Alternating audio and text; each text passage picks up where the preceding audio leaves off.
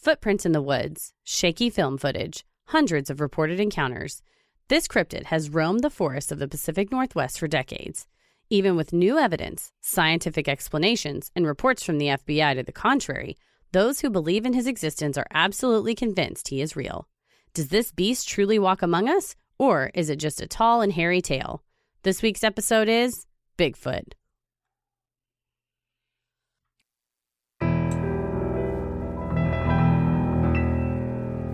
A bump in the night, your heart fills with dread. Probably a murderer who wants you dead. It could be a ghost, a demon, or worse. Perhaps you're the victim of a witch's curse. It's hopeless, you're doomed. You'd call a priest if you could. You'd rather just listen to Sinisterhood.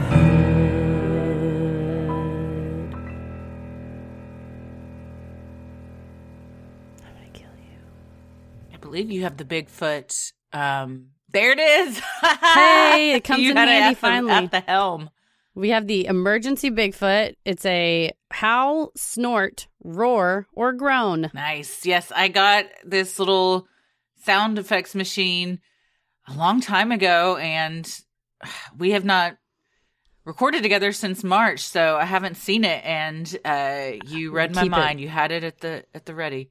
I keep it right by the mixer just in case we're on an episode and you're like, we need a Bigfoot sound. We haven't yet, but in case we do, we can have him snort. That 1000% sounds like pedal. It probably that is a pedal sound effects machine. Well, yeah, of all episodes, this is the episode to bust it out. This was so fun to research because there's nothing funner than a person who just ardently believes something despite everything. Yeah. And the one scientist that we'll talk about who's written book after book and I dug deep into the Bigfoot forums. Yeah, there's a lot of them. There's a lot of them. And his book is the one that when people go on and like troll these Bigfoot forums and say, you're stupid, this doesn't make sense, like blah, blah, blah. People take photos out of this like one tome that's like the supposed scientific be-all and are like, really? Because check out this book. Yeah. I mean, they're like flat earthers or anything. Oh, yeah. Like you can present, or President Trump, you can present like all the evidence you want and they're like, nah, that's not right. You're wrong. You're just flat out wrong. I don't believe it. Yeah. Yeah. So it's so bizarre to me that people get on there to fight them. I'm like, just leave them alone. And it's like Bigfoot. Let them be in their habitat. Let them be naturally where they're meant to be. And don't get on there and rile them up for no reason. I don't know. I think it's kind of fun to poke the bear or the Bigfoot, if you will, in this case. It's just, one thing that struck me when researching this was I don't understand why people are obsessed in the way they are. Yeah.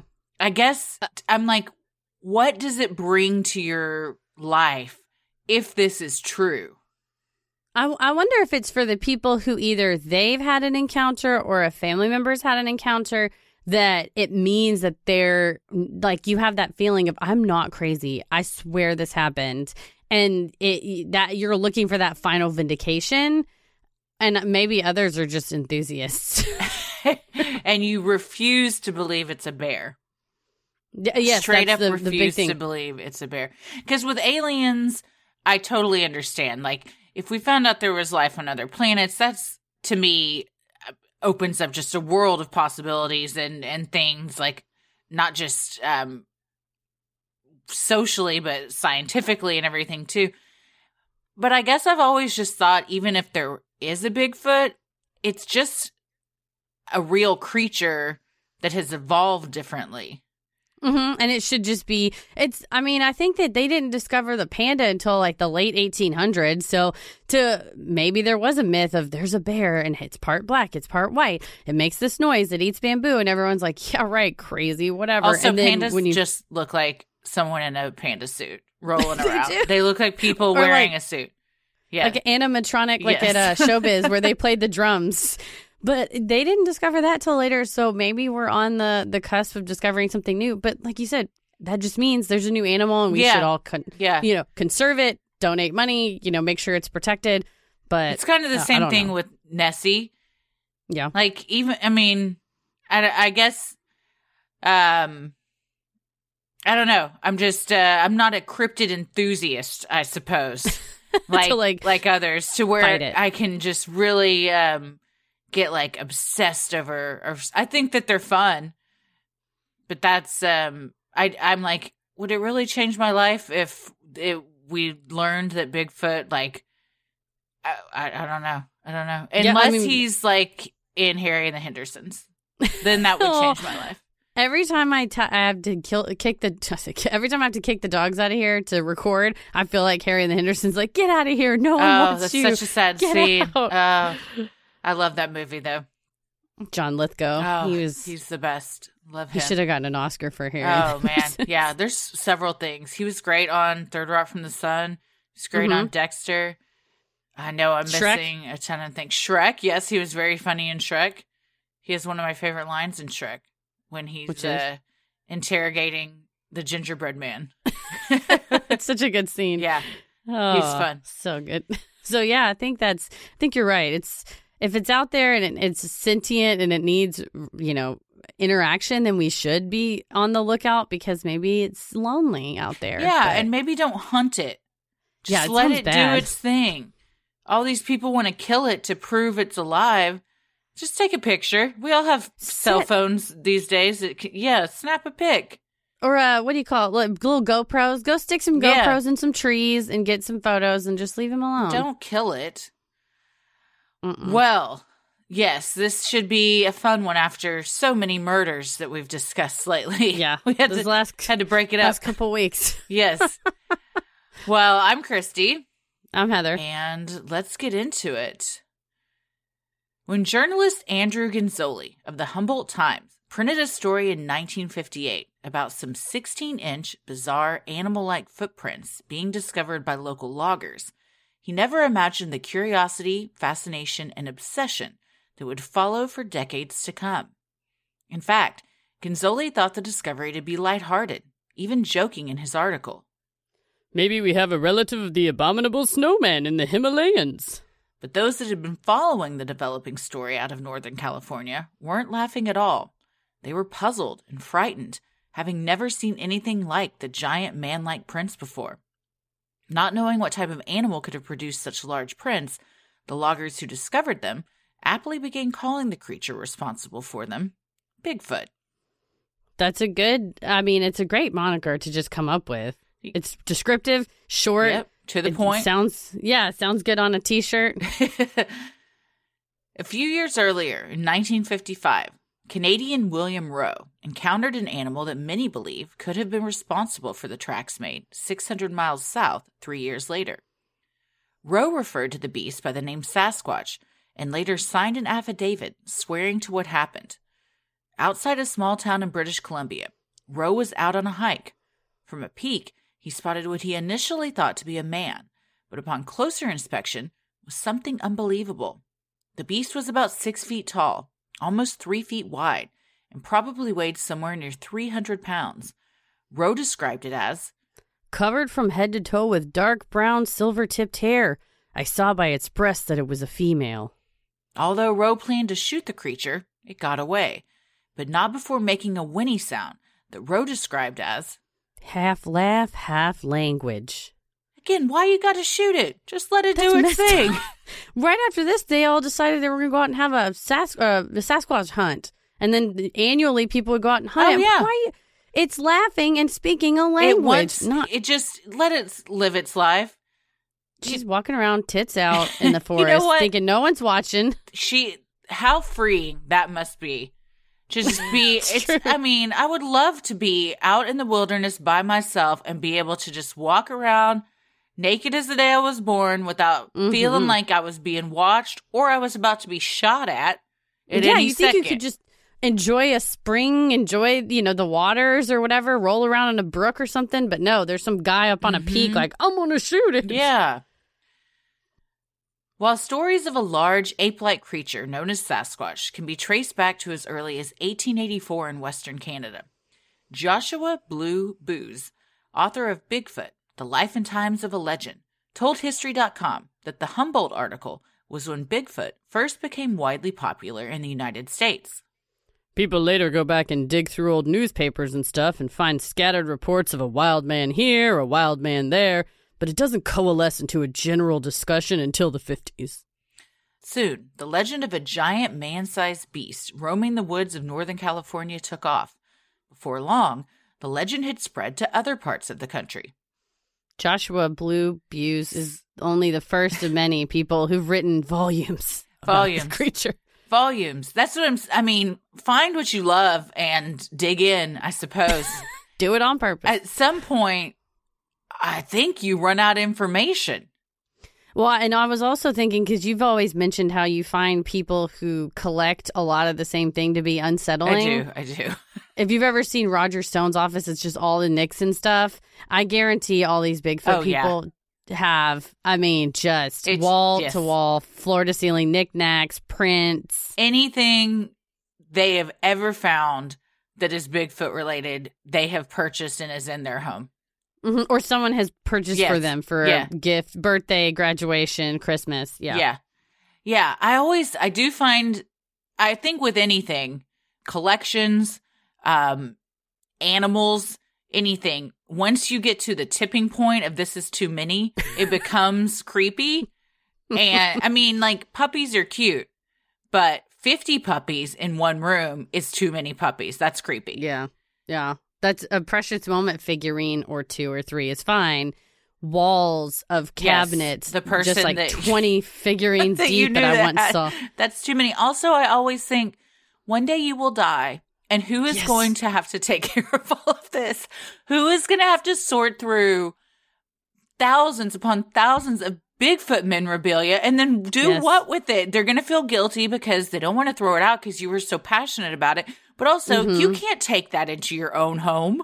No, because then it's just going to pile on, because then you have all that. And before you can explain, I inherited this from my uncle, people are going to give you more shit. And it's just going to, and then by the time your great grandkids get it, they're overrun. And that's how you die. You die under a pile of the shit you inherited from a relative that you didn't even want in the first place. It's like Bigfoot ashtrays and Bigfoot figurines. Yeah, I guess you'd have to really lean into it and have an estate sale. Because if you just said estate sale, and people showed up and all it was Bigfoot stuff, they would probably call the police. But if you said Bigfoot blowout, this house, then I think you're attracting the right crowd. You're getting a different crowd, but the right crowd.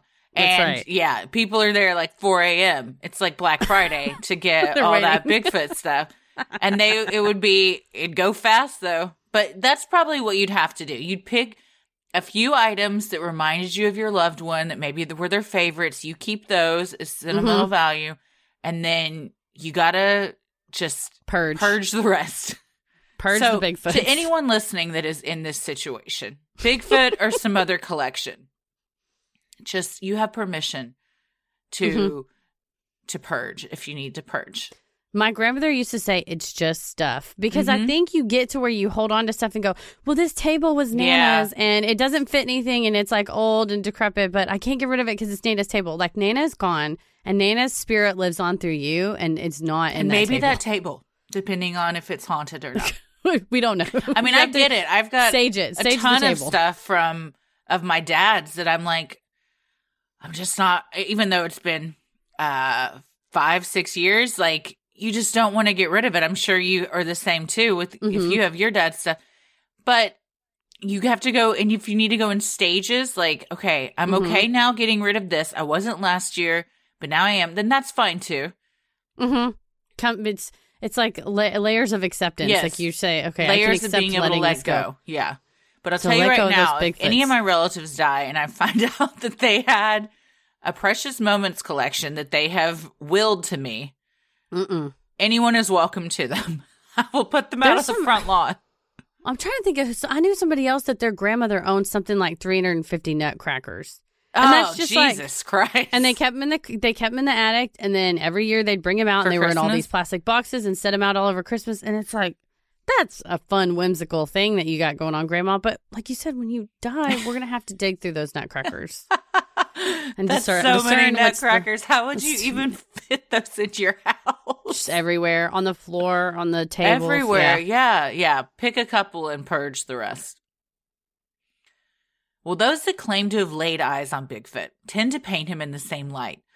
Typically, he stands between 6 and 9 feet tall, is covered in dark hair, and emanates a foul, beastly smell.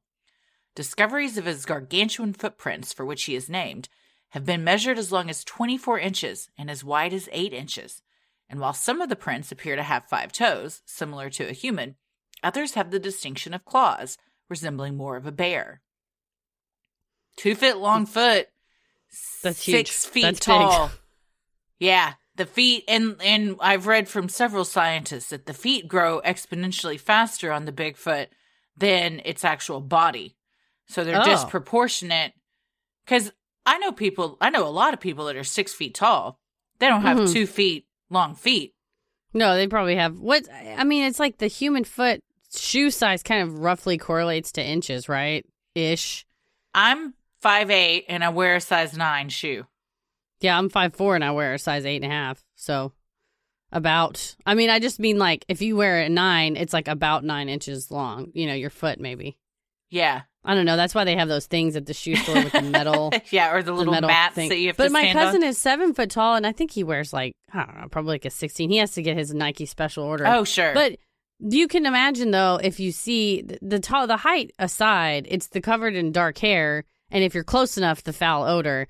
But I think it's the covered in hair that you're not used to seeing something that shape, figure, walking, and I think that's what people just get so attached to something that looks different, because you're like, I know what a bear looks like. I've seen a bear at a zoo, or if you're in a wildlife preserve or whatever. Mm-hmm. But I think the height mixed with the hair, and people are like, no, it's something else. Yep. Look at its feet.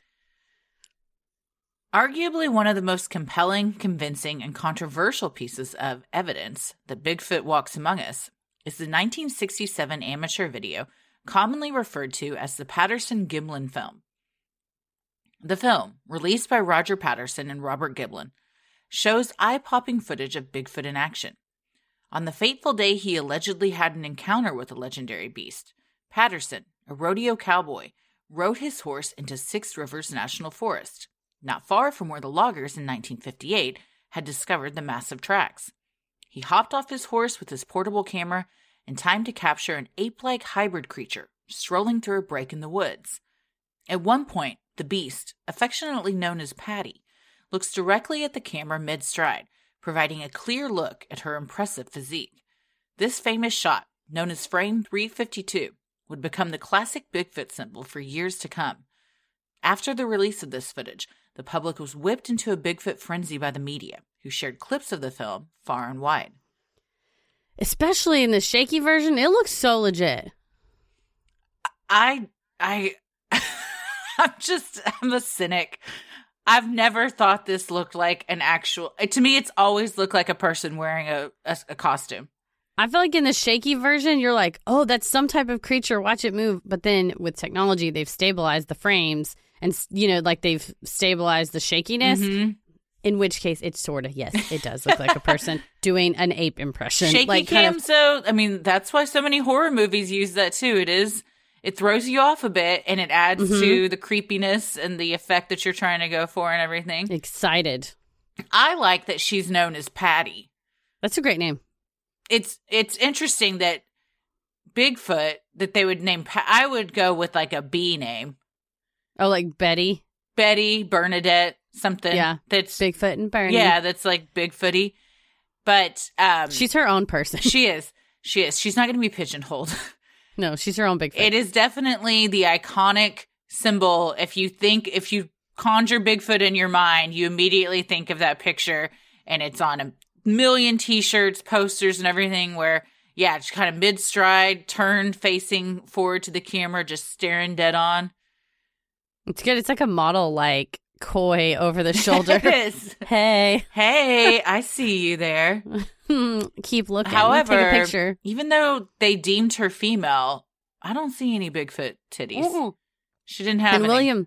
William Rowe alleged that he and another guy who saw him said that the females have hooters. Big old hoots. Yeah. So who knows? Maybe she's just a little You know flatter. what? Yeah, who am I to judge? That's true. Yeah.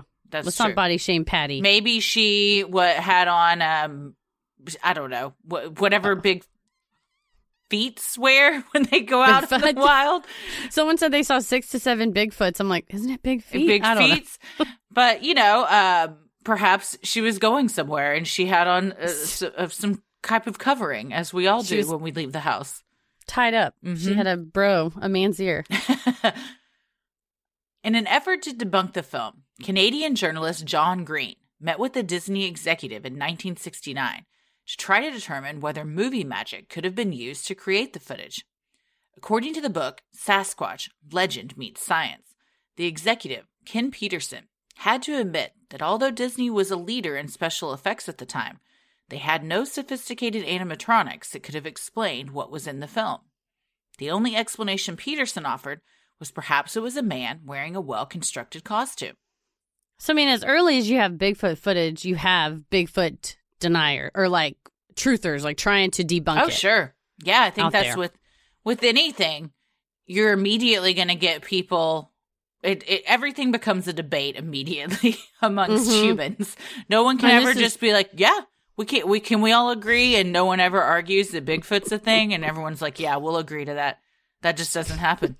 No, never. And even this, like people say, oh, he met with Ken Peterson who said this and this. Everyone goes, Disney didn't know shit about costumes at the time. Disney was all about animation. They were idiots. And it's like, okay, well, you can't say, even if you want to say Disney was better at animation, at the time, they had the most money, the most technology, they had all the Imagineers working for them. So if you were going to go try to debunk it. Oh, I know. Wouldn't that be so fun? Fuck yeah, it'd be amazing. Design all those rides and everything. I knew a girl that had that job, but it was at Universal, and she made the Harry Potter in Disney. I was like, in Disneyland in California. I was like, what a job. You get to pick the colors, the schemes, like sit there and paint like to make it look like Hogsmeade. Anyway. That's very cool. But yeah, but of all people you're going to ask, if you're trying to debunk it, that's who you would go to at the time. Just like maybe now you may go to, I mean, it would probably still be Disney because they own everybody. Yeah. You know, they own like the Star Wars franchise and stuff. But before that, you may have gone to George Lucas and been like, how would you have made this? Mm-hmm.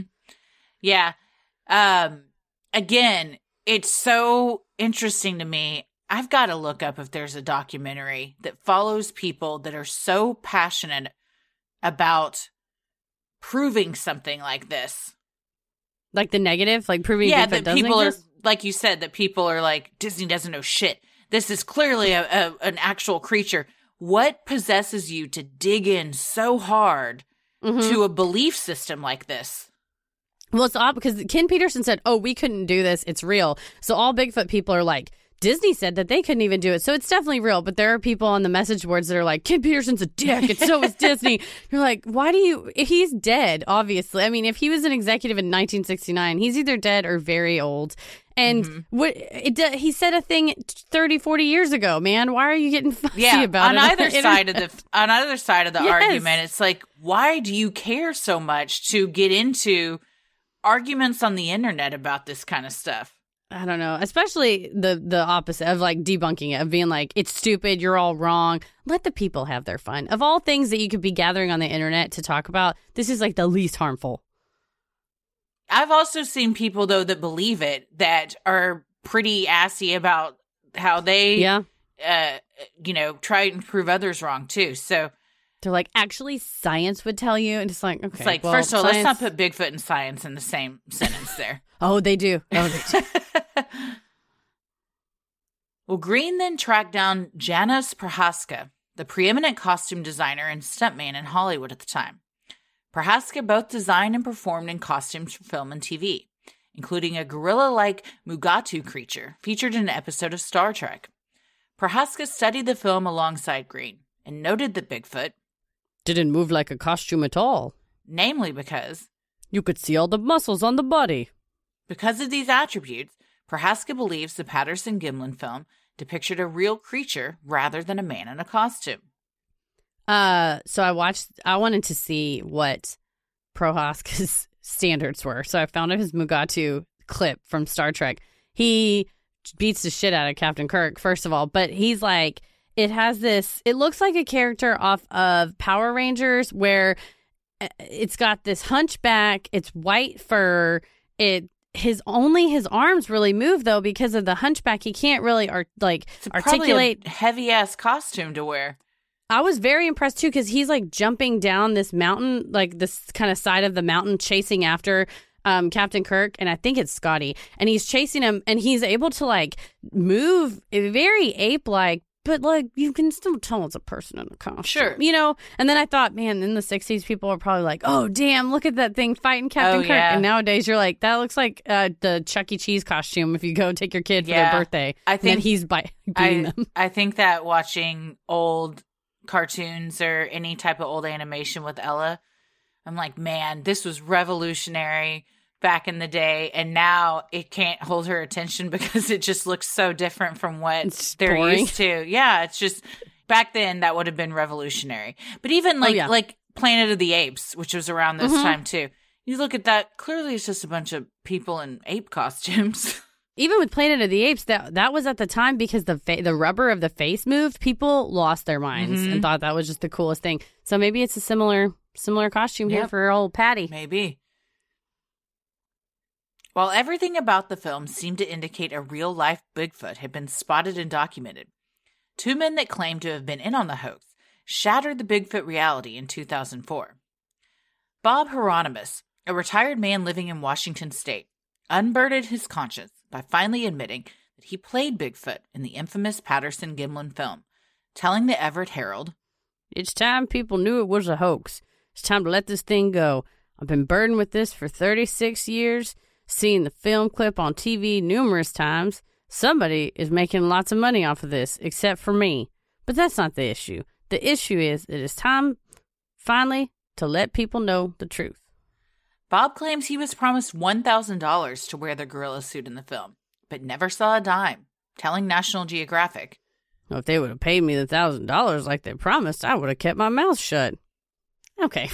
Bob, you're being a bit contradictory, Bob. You just said this isn't about the money, and then you said you would have not put them on blast had you been paid. I want my $1,000 or I'm going to tell everybody.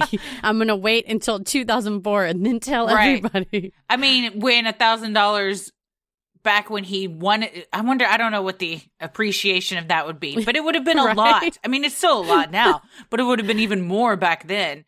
Yeah, if you compound the interest, I mean, he wouldn't have been the same as if he would have got a percentage of using Bigfoot imagery. Like I'm sure all the people that own the rights to the film do. Ooh, I wonder if they do.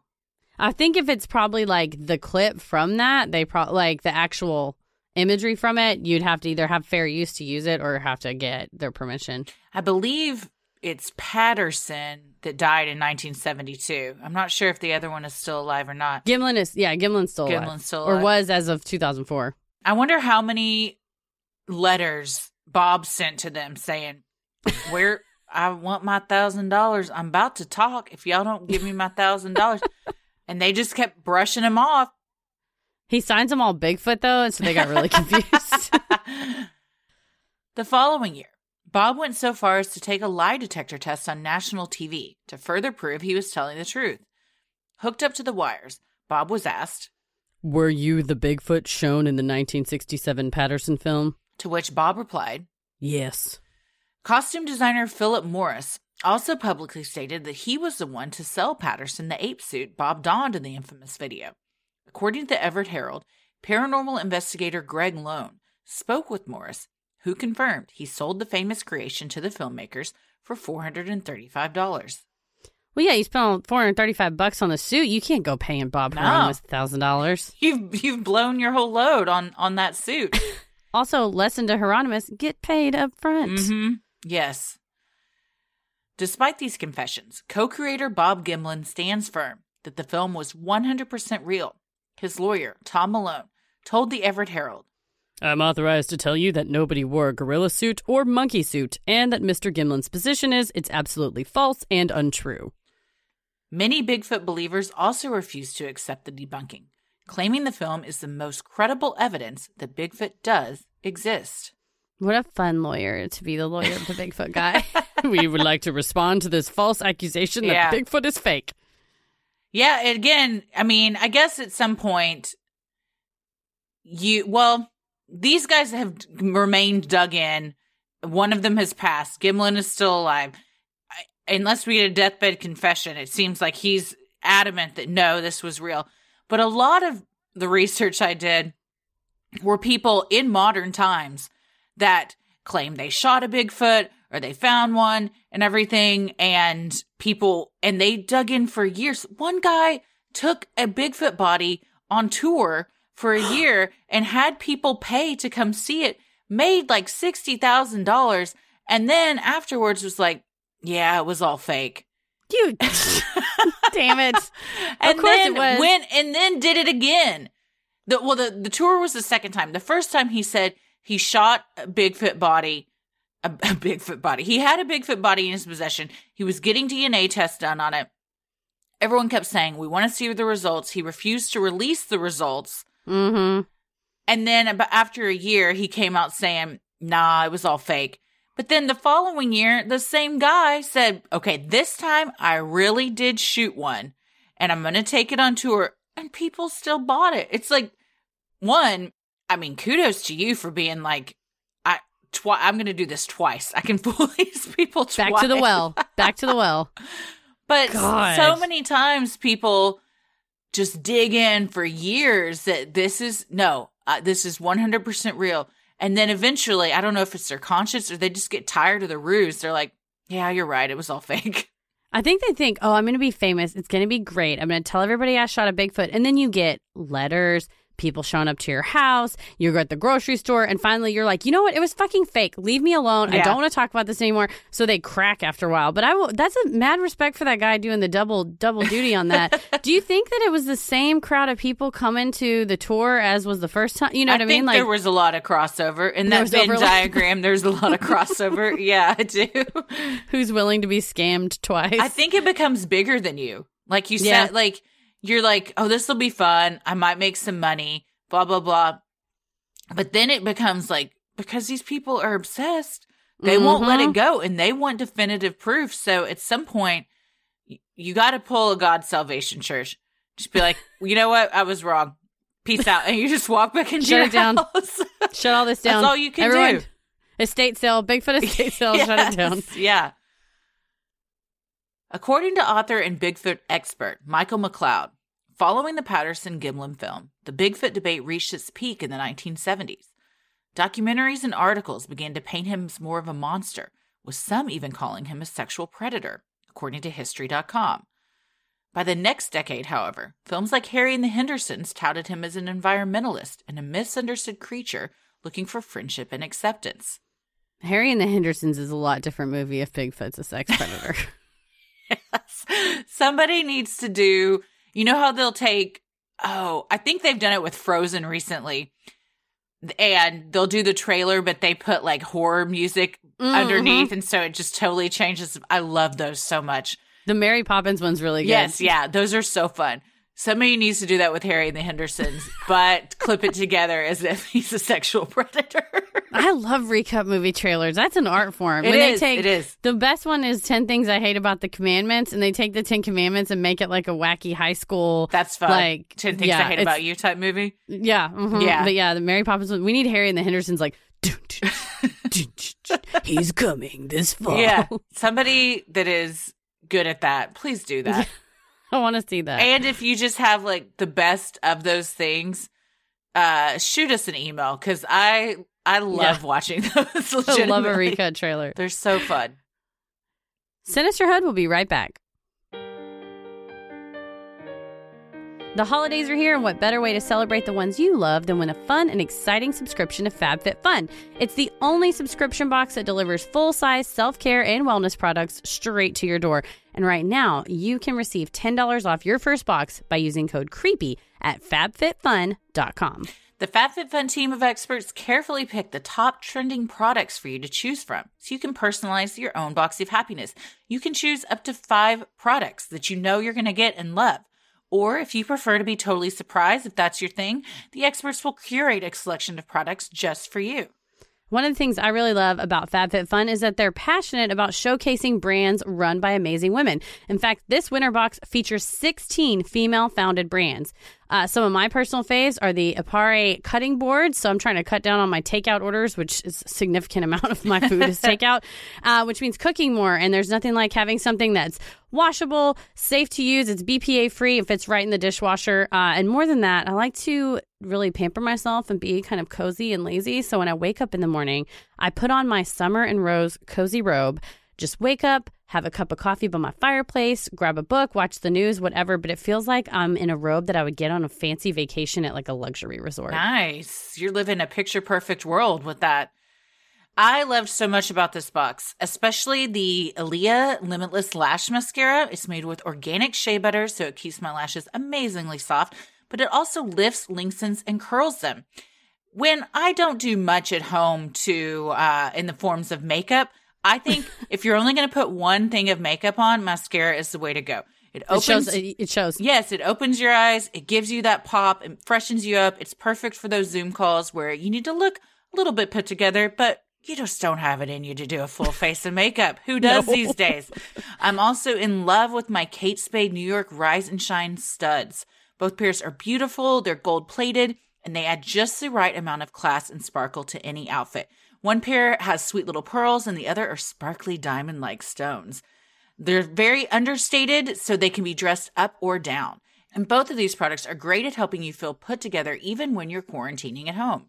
The best part is that the value of the FabFitFun box is unprecedented. You receive over $200 worth of full-size products for just $49.99 a month. So sign up right now and you can snag amazing products like the Kate Spade earrings or the Summer and Rose comfy robe that I like to snuggle in when you choose your customizations. It's the perfect holiday gift because it's a gift that keeps on giving month after month. It's Christmas for like however long you want it to be.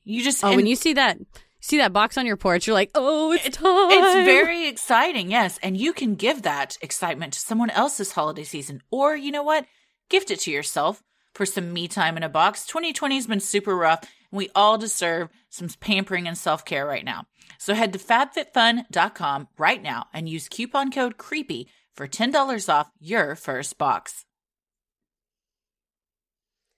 The holidays are here, and there's no better way to manage the stresses that inevitably brings than with a CBD routine from Charlotte's Web, the world's most trusted hemp extract. Right now, you can use code CREEPY for 15% off their entire selection of amazing products, excluding bulk products and bundles. You can choose from a selection of topical skincare products, gummies, and traditional oils, all made to support you day to day, moment to moment. I've tried so many of the Charlotte's Web hemp oils, including my personal fave, the mint chocolate. They are all great. They help you feel calm. They manage your everyday stresses.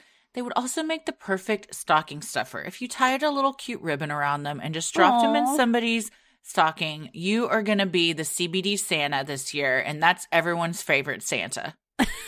Well, I really love the CBD Medic Eczema Therapy Medicated Ointment. I have eczema. My hands are super dry. They're super itchy. So when I put this on, I feel relief from all of that itching. And it's always so much worse in the winter. And this really, really helps. It also has a very lovely smell. So I'm doing hand sanitizer every 5 seconds. My hands are all dried out. This is the perfect thing to put back on to help with all my eczema spots. And the best part is all Charlotte's Web products are free of 8 major allergens. They're not tested on animals. They're gluten-free. And their topical products are formulated without synthetic fragrances, artificial colors, or dyes, sulfates, or GMOs. Speaking of animals, Charlotte's Web offers products to support your pets. Guys, Kate and Biddy, at this point, I haven't seen them for days. I'm not sure where they are. Rumor has it, though, that they are the first dogs to go to space. That's where they are. I think they're up at the space station right now. Yeah, if you check that at ISS on Instagram, they were taking selfies, doing live updates on stories. Wow. So they're doing well. They're doing well up there. I got to get back on Instagram just so I know where my super smart dogs are. That all of their genius activities can now be attributed to the CBD Chews for senior dogs, which are designed to enhance their brain function and support their central nervous system. Just make sure you kiss them goodbye because they're going to go and live a better life without you. That's true. Yeah. If you're looking for a great gift for yourself, friends, families, or even your pets this holiday season, try the world's most trusted hemp extract by going to charlottesweb.com and entering code CREEPY for 15% off.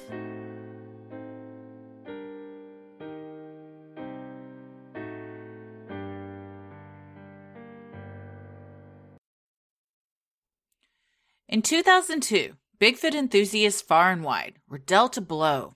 when a Northern California man named Michael Wallace discovered something interesting that belonged to his recently departed father, Ray Wallace, the man in charge of the Humboldt County construction site where the first famous prints were found.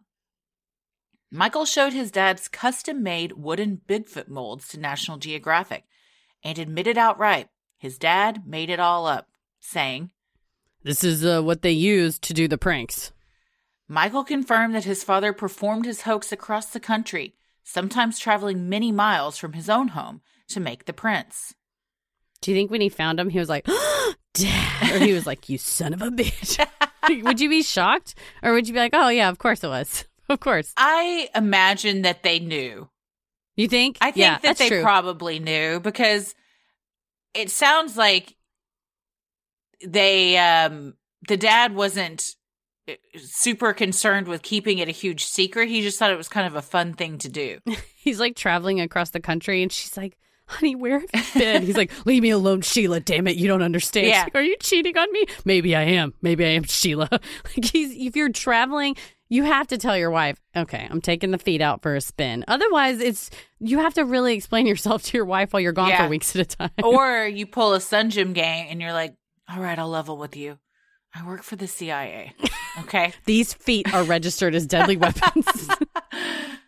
I'd like to think that he took his kids along at times. That'd be fun. And they were part of it and everything.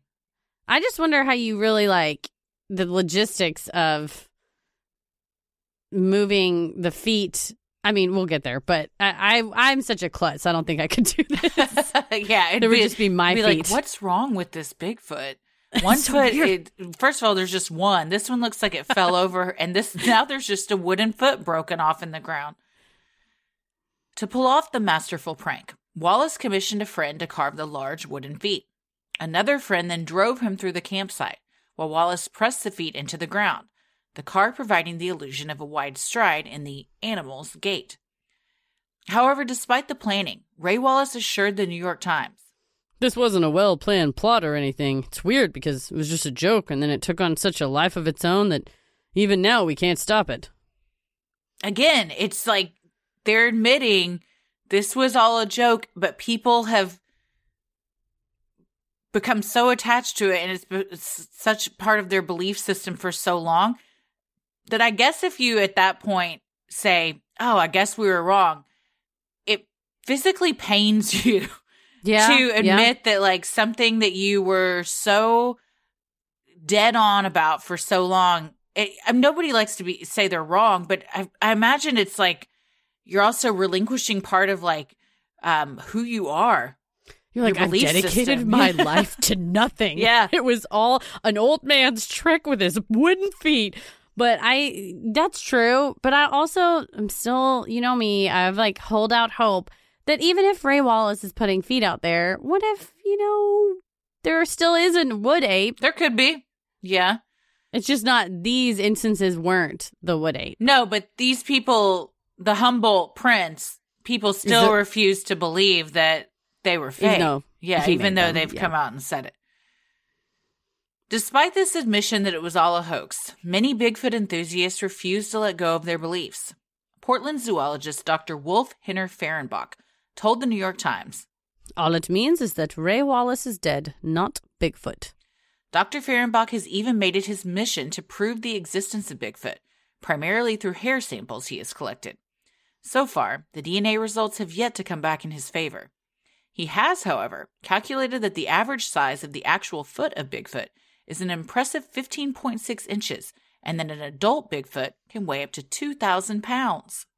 If your name is Wolf, you got to become a zoologist. That's 2,000 pounds is a lot more than the 300 pounds that everyone initially thought. And this is another person who's like, "I have done my scientific calculations and I have decided it's 2,000 pounds. And how, though? I think even at 9 feet. Yeah, that's what I'm saying. That's a lot. I think you topple over. Yeah, that's too much. If you're walking upright, if you're on all fours, that's one thing. Because you can kind of like, you got to bend. Balance. Yeah, but walking upright with 2,000 pounds at 7 feet tall, I mean, any TLC show will tell you that's not going to happen.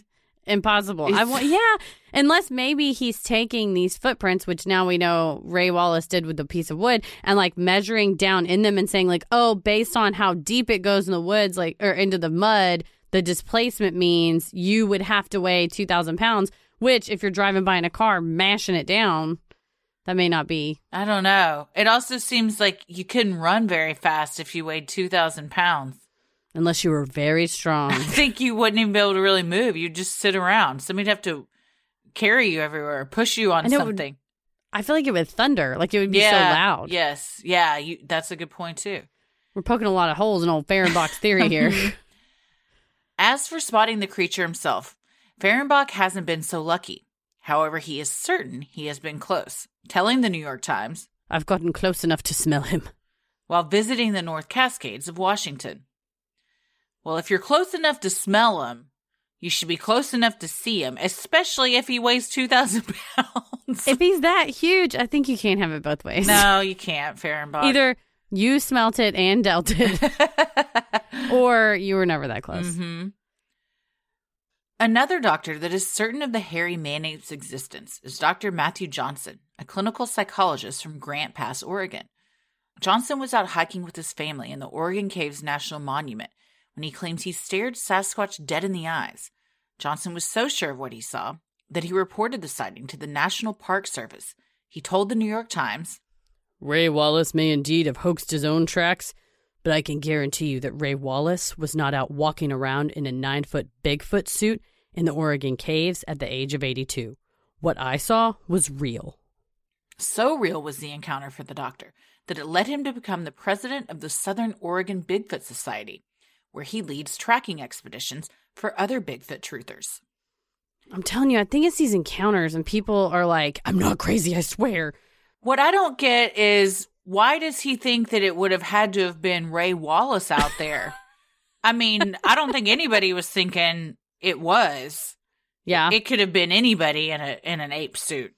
What if, like with the killer clowns, we determined that most of it was teenagers and their tomfoolery? If there just is where you have the Southern Oregon Bigfoot Society who's out hunting Bigfoot, you also have the Southern Oregon Bigfoot Impersonator Society who's out, okay, what day are you going to go to what forest? 'Cause I don't want to overlap. We don't want to have too many of us in one place at one time. So it doesn't have to be Ray Wallace. It could be any number of people. Absolutely. But I like that that's his, like, there's no way an 82-year-old man was out there. I know what I saw. But it's like, we're not going to argue with you on that one. I don't think it was either. None of us said it was. But I think you're a doctor, a clinical psychologist, you're a professional, whatever, and then you start spouting stuff off about Bigfoot. It's almost like when, we talked about Travis Walton, people say they get sucked up in the alien ships, that you start to like lose credibility or people start to question you. But if you dig in and you're like, I'm not just some wild person. I'm the president of the society. Right. You lend a little bit more credence to yourself. I also think it's a dangerous game if you are dressing up as a Bigfoot and going out trying to pull one over on people, because that's how you get shot and drug into somebody's garage and tested on or probed or whatever. They want to hunt you. Yeah. Despite the debunkings of the Patterson-Gimlin film and the Humboldt County prints, the legend of Bigfoot persists to this day, with hundreds of sightings being reported, about a third of which have been in and around California and the Pacific Northwest. In 2007, Bigfoot enthusiasts were encouraged once again when photos of what appeared to be a juvenile Bigfoot were released by the Bigfoot Field Researchers Organization. However, the Pennsylvania Game Commission denounced the photos, saying it was simply a bear with mange. Still, believers point to the fact that the image shows the animal's arms hanging down by its side, something more characteristic of a chimpanzee than a bear. This photo is, if it's a bear, it's a very sick bear. It does. The arms do look longer than that of a normal bear, but I've also never seen a bear with mange. I've seen dogs with mange, and they can often look not even like a dog if it's significant and everything. So if all that hair is like matted down and it is really sick, maybe a bear's arms really are kind of that long, but we're just used to seeing them so fluffy that we don't really, it doesn't look like that. But or like so skinny. And it normally, I guess, maybe with like meat on their arms, it's like up a little bit more. But these are like dangling down by the side. It looks like with a little bit of fur on it, a golem. It's kind of like, like it's hunkered over and well, that's looking what over it its is. shoulder. It's not Bigfoot. It's just a hairy golem that's It's a Smeagol. tormenting people of the Pacific Northwest. In late June of 2009, a 19-year-old college student was driving on a back road near Rhinebeck, New York, when he swerved to avoid a small grocery bag in the road, oddly containing an open cereal box and a small log. When the student glanced back in his rearview, he saw a large creature, standing about 7 to 7.5 feet tall, running behind his car to retrieve the bag and its contents. The unexplained beast's muscular body was covered in black hair, and according to the driver, had arms that swung in an exaggerated fashion, according to Animal Planet's Finding Bigfoot. He's trying to go after his crunch berries. So, No. this I love because this means Bigfoot decided to go into town because he needed some supplies. Those supplies were a box of his favorite cereal and a small log. Even though he lives in the forest where logs you would think are plentiful, he needed like one of those fire starter logs. Yes, the starter log that with the gold wrapping that sets on fire yes, easily. it smells good. It was cinnamony. He was trying to set a mood and everything. And then Patty, he for a dropped lady. it for Patty. He dropped it on the street because he's probably been there trying to eat and walk at the same time, and shit just falls out of your arms. Then this guy comes driving along. Man, he's like, I just wanted to go get my cereal and my log, and now I got a whole situation on my hands. He sees his cereal in the road. This is the Bigfoot groan sound. He's so sad about it. So sad. Aw, damn it. You know what? That feeling when you drop a whole box of cereal or something. Oh, you're like, yeah. Oh, Yeah. We've all been there. Bigfoot. Absolutely. In Florida, Bigfoot goes by the moniker skunk ape, referring to the awful smell he has adopted from hanging out in the murky swamps. As seen on Finding Bigfoot, a fishing guide and his clients spotted a skunk ape in the flesh one early May morning in 2011. Thinking the creature was at first a feral hog, the group realized it was something far less common as their boat approached the sandy shore where the animal was searching for food. Recalling the sighting to Animal Planet, the fishing guide said the skunk ape was as wide as a side-by-side refrigerator with a muscular torso, a ZZ-top beard, and a hairless forehead. not one for pleasantries. The skunk ape retreated into the mangroves after 15 or so seconds, making a guttural harumph or snort. as he left. Well, a ZZ Top beard. That sounds like a person that could live in the swamps. Here's the deal. I lived in Florida. I'm not trying to stereotype. But even though these people are from Louisiana, we've all seen Duck Dynasty, right? Like, if you think of a swamp person, you're probably going to conjure up this could just be a person that lives in the swamps of Florida. And there was looking for food, clamming or whatever on the looking for some shrimp or some crawfish or something out on the beach, just trying to do his thing. And then we got these guys. I would also be like, a guttural harumph for snort. Also, harumph is such a great word. It's we so should good. all use that more. And they're like, well, if it was not a man, why wasn't it wearing clothes? Have you ever met a swamp person? Sometimes they just walk around in the nude. They have that right. That's their beach. That's true. I don't have to put on tidy whities to look for clams on my own beach. It's just like Patty. She thought she was alone, doing her thing out in the wilderness, trying to become one with nature. Mm-hmm. We're the intruders here. Yes, nosy ass people hollering, pointing guns, pointing cameras. Leave these nudists alone. And in 2017, a California farmer identified by the UK's Sun magazine only as Keith allegedly saw a family of 5 or 6 Bigfoots running from his property near Avocado Lake, one with a stolen pig thrown over its shoulder. Yeah, he was very disturbed by this Bigfoot encounter. Well, because you're got like 5 outnumbered. or 6 of them. That's too many.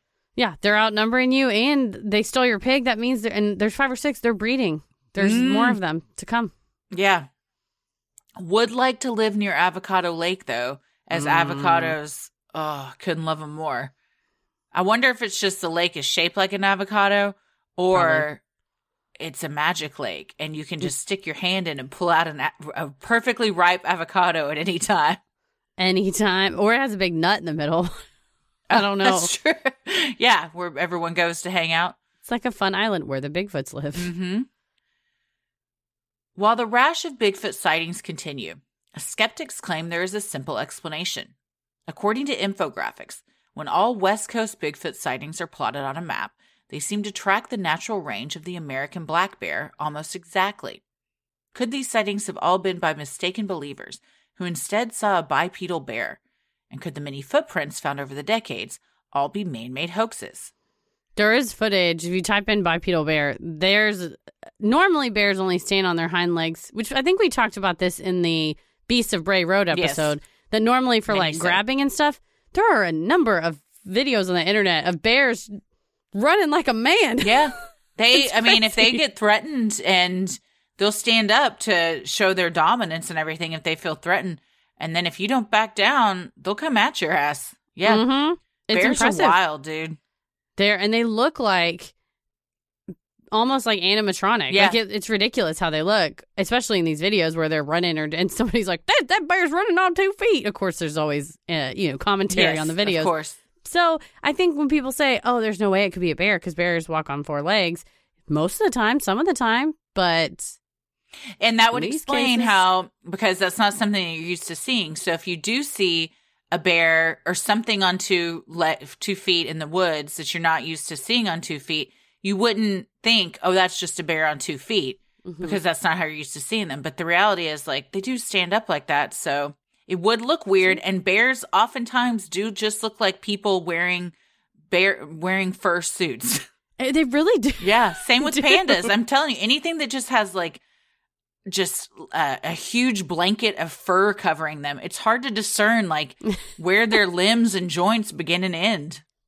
And especially if it had something wrong with it, mange, or it's got some, who knows, there may be some bear disease that we don't know about that makes them run wild on their 2 feet. That's true. Dr. Jeff Meldrum, an anthropologist and Bigfoot expert, points to 2 main features of the Bigfoot prints left behind by Patty on the infamous Patterson-Gimlin film that prove they were not man-made hoaxes. First, Meldrum believes that the imprint of the dermal ridges show that the prints were not made by wood or plaster, but by the friction skin found on humans and other primates. Next, Meldrum points to the mid-tarsal break in the foot, making the prints. These are not seen in humans or fake molds, but in chimpanzees and creatures with similar strides. As to the Patterson-Gimlin film, Meldrum believes the creature's movement is far too ape-like to be a man, and that the musculature shown in the footage could not have been recreated by costume. While Meldrum is confident in his assessment, his controversial beliefs have led to his ostracization from the scientific community. Yeah, he's one of the people, and also I think most believers point to what they believe to be visible muscles moving on Patty in the film. That it doesn't, like if you see somebody, if you look up the Mugatu film off of the Mugatu footage from Star Trek, there's parts where you can tell it's just a costume and it's not really moving. But I think they're thinking it moves like an athlete where you can see every muscle in their body moving when they move. So I don't particularly see that. Do you see that in the... Nah, but I also don't believe in any of this, so I'm not the person to ask. But Meldrum, he teaches anthropology and stuff, and he says, and it reminds me of, I've talked before about the soccer coach that made us watch JFK films. Meldrum will show these side-by-side videos of Patty and then Planet of the Apes footage and say point out all the muscles here. And he says his students will be like, that's a trapezius. But even in the side-by-sides, I'm like, these look the exact same to me. You can see a bit more definition, perhaps, on Patty, but it also could have been a tighter suit, a bigger person wearing it. Carved rubber, maybe, with the hair applied to the rubber. I don't know. But he's also the one that wrote the Bigfoot book that everybody on the internet takes photos of the passages from it and are like, oh, really? This anthropologist would beg to differ from you, loser. Being an anthropologist is nothing to sniff at. So you get an anthropologist saying these things, that is a lot of clout in your corner. Unfortunately, his fellow scientists are like, sorry, Jeff, we're going to have to distance ourselves from you. They're like, oh, no, he's going off on Bigfoot again. Yeah. Oh. But to his credit, knowing that this is going to ostracize you from a community and you still you're not going to shy away from what you believe, good for you. Yeah, stand up for what's right, even if you're standing alone. Dr. Meldrum and others like him think that Bigfoot is a descendant of the ancient primate, Gigantopithecus, that walked among us just 100,000 years ago. Initially found in Southeast Asia, believers assume the primate, roughly the size of a horse, perhaps made its way into North America before the continents broke up. That's one way to think of it. It's like with Nessie, that it's some old thousands and thousands of year old creature that just happened to fly under the radar. Yep. In his review of Dr. Meldrum's book, Dr. Matt Cartmill, professor at Boston University and the 2019 recipient of the Charles R. Darwin Lifetime Achievement Award in Biological Anthropology, had a decidedly skeptical take. Dr. Cartmill's analysis concludes that, because of Bigfoot's upright walking style, he is most certainly a hominin, if he exists at all. The Patterson-Gimlin film also shows Bigfoot walking with flexed knees like a chimpanzee. That characteristic makes it unlikely for Bigfoot to be a Pleistocene-era Gigantopithecus, and more likely, Dr. Cartmill believes, a human in an ape suit. Yeah, his review of Dr. Meldrum's book is scathing. Well, to be the recipient of the Charles R. Darwin Lifetime Achievement Award in Biological Anthropology is quite impressive. Oh, he's pretty, I think he's like a professor emeritus at another college, and he teaches at Boston. And he also, he's kind of looked to as this, expert in the field. Although I will say the Darwin Award, usually you hear about that in a different, yes, you do. light. But yeah, it was for, the review was for this scientific publication, and it's just, without being sarcastic and bitchy, it's still a little bit sarcastic. It's very educated and very well written, but it's like, if at all, it possibly, allegedly... It's laid on pretty thick. I think it's hard for a lot of people in the scientific community to take something like this seriously. So when they see one of their peers being so adamant and writing books after books and papers that are trying to prove this, they just think it's just a bunch of ridiculous poppycock. Well, and like you said, saying, I'm an anthropologist and I believe in Bigfoot. He's like, it's like a dick swinging contest. Well, I am the Darwin Award winning biological anthropologist, and I'm going to tell you, you're wrong. Yeah. I think he would argue, because you're an anthropologist, you shouldn't believe in Bigfoot. There's a whole world of, I think, academic just pissing matches that happen. For sure. Absolutely. In 2019, the FBI released its trove of underwhelming Bigfoot records, disappointing true believers. One such letdown was a hair sample set in by renowned Bigfoot enthusiast Peter Byrne in 1976. Though Byrne was sure it belonged to Bigfoot, the official analysis determined the hair belonged to a creature from the deer family. Wah, wah. Yeah, sorry, buddy. There's a whole, I think they said that after doing something like 90 samples, all of them are attributable to existing known mammals. It's not like they came back and said, well, we don't know what it could be. It's like, this is definitely from deer or it's horse or dog. A bear or something. Yeah. It's just, maybe it was a type of deer you'd never seen before. Although a deer and a Bigfoot, those seem like they would look significantly different. So this must have been an odd deer, or this dude was having a day. Like a mangy deer? I think, because a deer is, to me, like shorter hair, and I feel like a Bigfoot's like more shorn. Like a Bigfoot's more shaggy. Yeah. So one's like shorn and one's shaggy, but whatever. Also, deer, I've never seen a deer stand on two legs. Not once. Well, maybe once, maybe if they have to like bow up to a fellow deer or something, they might just do it for a second like a dog would. But I don't think they could run on two legs. I don't know. I'll have to look that up. Well, I think that they, I don't know. I've just imagined a deer on two legs. It's pretty funny to think of. It could just be that they found tracks and found hair near the tracks and were like, oh, we think that this hair near the tracks is a Bigfoot. But every time they do that, It's not a Bigfoot. That makes sense. That makes sense. Spoiler alert, it's not a Bigfoot. No. Still, despite the FBI's findings, countless debunkings, and a Bigfoot body or skeleton never being found, faithful believers around the globe remain adamant that Bigfoot exists. Even Michael Wallace, son of Ray Wallace, the man who arguably started the hoax with the man-made 1958 footprints, doesn't necessarily want the magic of Bigfoot to die. Michael told the New York Times, "As long as Dad was alive, he was Bigfoot. He may be gone, but I think people should still keep looking." Just like Forrest Finn's treasure. That's true. And a lot of people think that has not been found, and it was all a hoax, and it's still out there, if it ever was out there. It's been found, a.k.a. I'm going to take this back and divvy it up amongst my family before I die. Because I know that I'm about to pass on to the next realm. Maybe that's the case. But I do like that his son is not really living the legacy, because if he was, he would have kept his damn mouth shut and kept mashing the feet in the ground. But is encouraging it.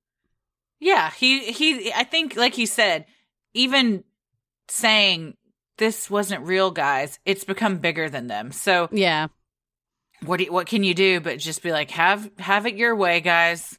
Have fun. Do whatever you'd like. Yeah. A lot of skeptics. One of the biggest thing that skeptics say, well, why hasn't a body ever been found? That's a good point. A giant creature like that, you would have found like a skeleton at some point, or with people hunting stuff, or just dying of natural causes, like you'd find a body or in the woods or something like that. That's also what a lot of believers say is the main thing that has to happen in order to prove the existence, is you got to have a body. Oh, like maybe they're slightly okay with hunting because it would finally prove it. I would wonder if the Bigfoots are not so advanced that they bury their dead. Oh, perhaps, yes. Now we need to look for a Bigfoot graveyard. That's right. With giant tombstones. They wrote the names in. But yeah, I think that the body is the sad part, because it would imply that you killed it. You know, any animal being killed for what? Proof? You know, it's not like, oh, this Bigfoot attacked a family and we had to put it down. Yeah, they're hunting it for sport, kind of, or just for self-satisfaction of like, I was right the whole time. That seems like a shameful way to, it's a sad fate for a beast that did nothing wrong. Absolutely, I agree. So is that, what is our official, so what do we think? Well, I mean, I think that it is possible that there is a North American wood ape-like creature that has yet to be discovered, just because I think it's like the Gila monster was discovered in recent times, and the panda bear. There's just all the time scientists are discovering new little creatures that we never knew about before. So and it may have been that, like, maybe in the 50s, 60s and prior, the wood apes were more around Oregon, Washington, and they may have moved on upward further into more remote parts of Canada that nobody really lives in, so then you don't see them and you maybe don't find their bodies. So I think, obviously, Ray Wallace did the feat. We know that. Mm-hmm. And I think the Patterson-Gimlin film was made up. I mean, Bob Hieronymus wore the suit. They know where the suit came from, despite, people thinking. But I don't think that the falsity of those could definitively prove. But that's the problem with Bigfoot, is you can't really prove a negative. There's a whole thought experiment that people talk about of, like, saying, there's a dragon in the room with me. Okay, well, then why can't I see him? Well, he's invisible. Okay, I'll put powder on the floor and he'll walk through the powder. Well, he flies. Okay, well, if he flies, we'll put a net up. Oh, well, actually, he travels through space. So it's like you can keep making up excuses to try to keep proving the negative, but I think there's just no way to know definitively there's not a North American wood ape. Yeah, I think that it could be that people are spotting something that maybe isn't super common, that we're not as familiar with. I do think because it's been around for so long, and we didn't even go into like more of Sasquatch and like Native American beliefs and spottings of it and everything dating back way earlier. I think that just with the amount of people and science and everything, we would have located it by now. But perhaps there's something out there that we aren't as familiar with. I do think that most of these sightings are just people thinking that they see something they don't. Perhaps wanting to believe that because especially if you're out in Oregon where a ton of these sightings are and everything, and you see something weird or you hear something where it's like we talk about all the time, you're already on kind of Bigfoot alert, and then you see something. It's a really long howl. But what was that?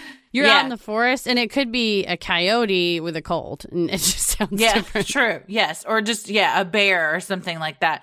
But you want it to be something else because it's fun, and I think everybody wants to be someone that discovers the first thing.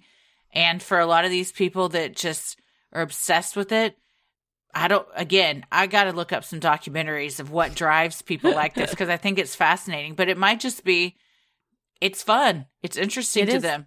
So just like with the Lagina brothers hunting their Oak Island treasure, it's just a passion. You love it, and it brings you together with your family members. There may be multi-generations of Bigfoot. I think they should be called searchers rather than hunters. It sounds that's what I was about to say is go out and search for it all you want. Just don't take a gun with the intent to kill it because one, you might accidentally shoot a person that's trying to pull a prank on you in the woods. True. Then that is a whole other situation. Yeah, it doesn't need to die just for existing, just so you can prove your point. Don't be that person. So yeah, your we opinions all have phones now. Just have your phone ready at the helm. Take a picture. That is another good point, though. With back in the 60s, you could see that maybe perhaps one guy happened to have a film, and that's why he got a photo. But nowadays, I'm telling you, GoPros in the woods or motion cameras, we got to up our Bigfoot searching game. How is no one, and that's another argument by skeptics, it's how have none of these people taken a freaking picture? A college student, that kid had his phone in his hand. He just turned around and snapped that picture real quick. Someone had a funny license plate the other day, and I scrambled at a red light to get my phone out. I would have been able to scramble at a red light to get my Bigfoot picture. If you saw Bigfoot in the road, yeah. So, if you guys have seen Bigfoot and have documented proof, we would love to see it. Please send it our way. Yes, we want to see some evidence. So, send us hair samples, send us some pictures. If you got a selfie with them, whatever it may be, send it our way.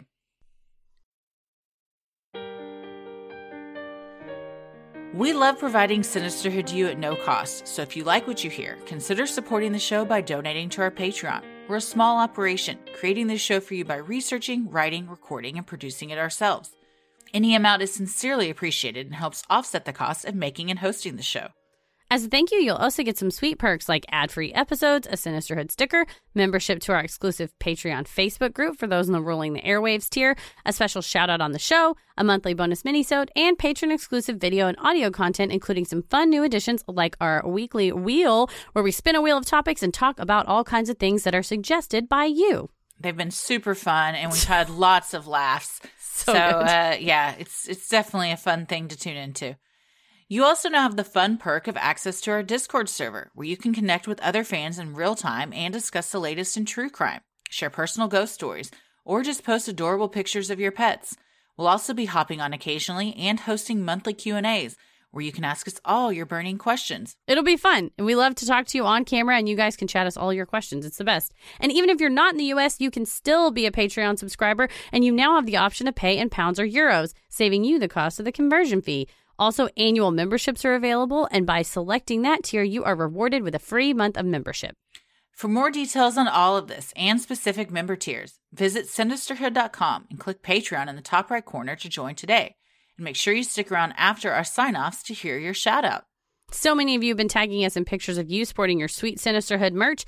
Keep those pictures coming. We recently added new tote bags, socks. There's also tons of cozy stuff for the winter, like hoodies and beanies and long sleeve tees. So if you want to get some cool Sinisterhood swag like t-shirts, mugs, totes, and even clothes for your kiddos, visit Sinisterhood.com and click on shop along the top menu. The best thing you can do to help us grow is like, review, and subscribe on Apple Podcasts or wherever you listen to your podcast. And please tell a friend who you think would like us to check us out. It means so much to us and really helps small podcasts like us get more exposure. You can follow us on Instagram and Twitter at SinisterhoodPod and like us on Facebook at Sinisterhood. Christy, where are you at?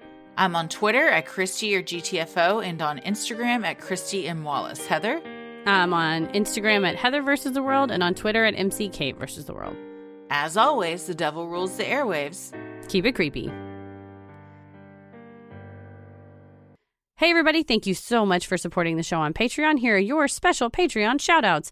Nikki Higdon, Joanna Salisbury, Teresa Antone, Angelica Espinoza, Tracy Hansen, Lindsay Zimmerman, Coral Pamela Moyet, Bailey Mason, Angela Derrendinger, Emily Taylor, Julie Selfridge, Laura Elizabeth, Angelica Ruiz, Laura Young, Anna Schaff. Thank you guys so much for supporting the show. We sincerely appreciate it, especially during these trying times. We couldn't do it without you. We love you. We appreciate you. Stay safe, stay healthy, and keep it creepy. Sinister.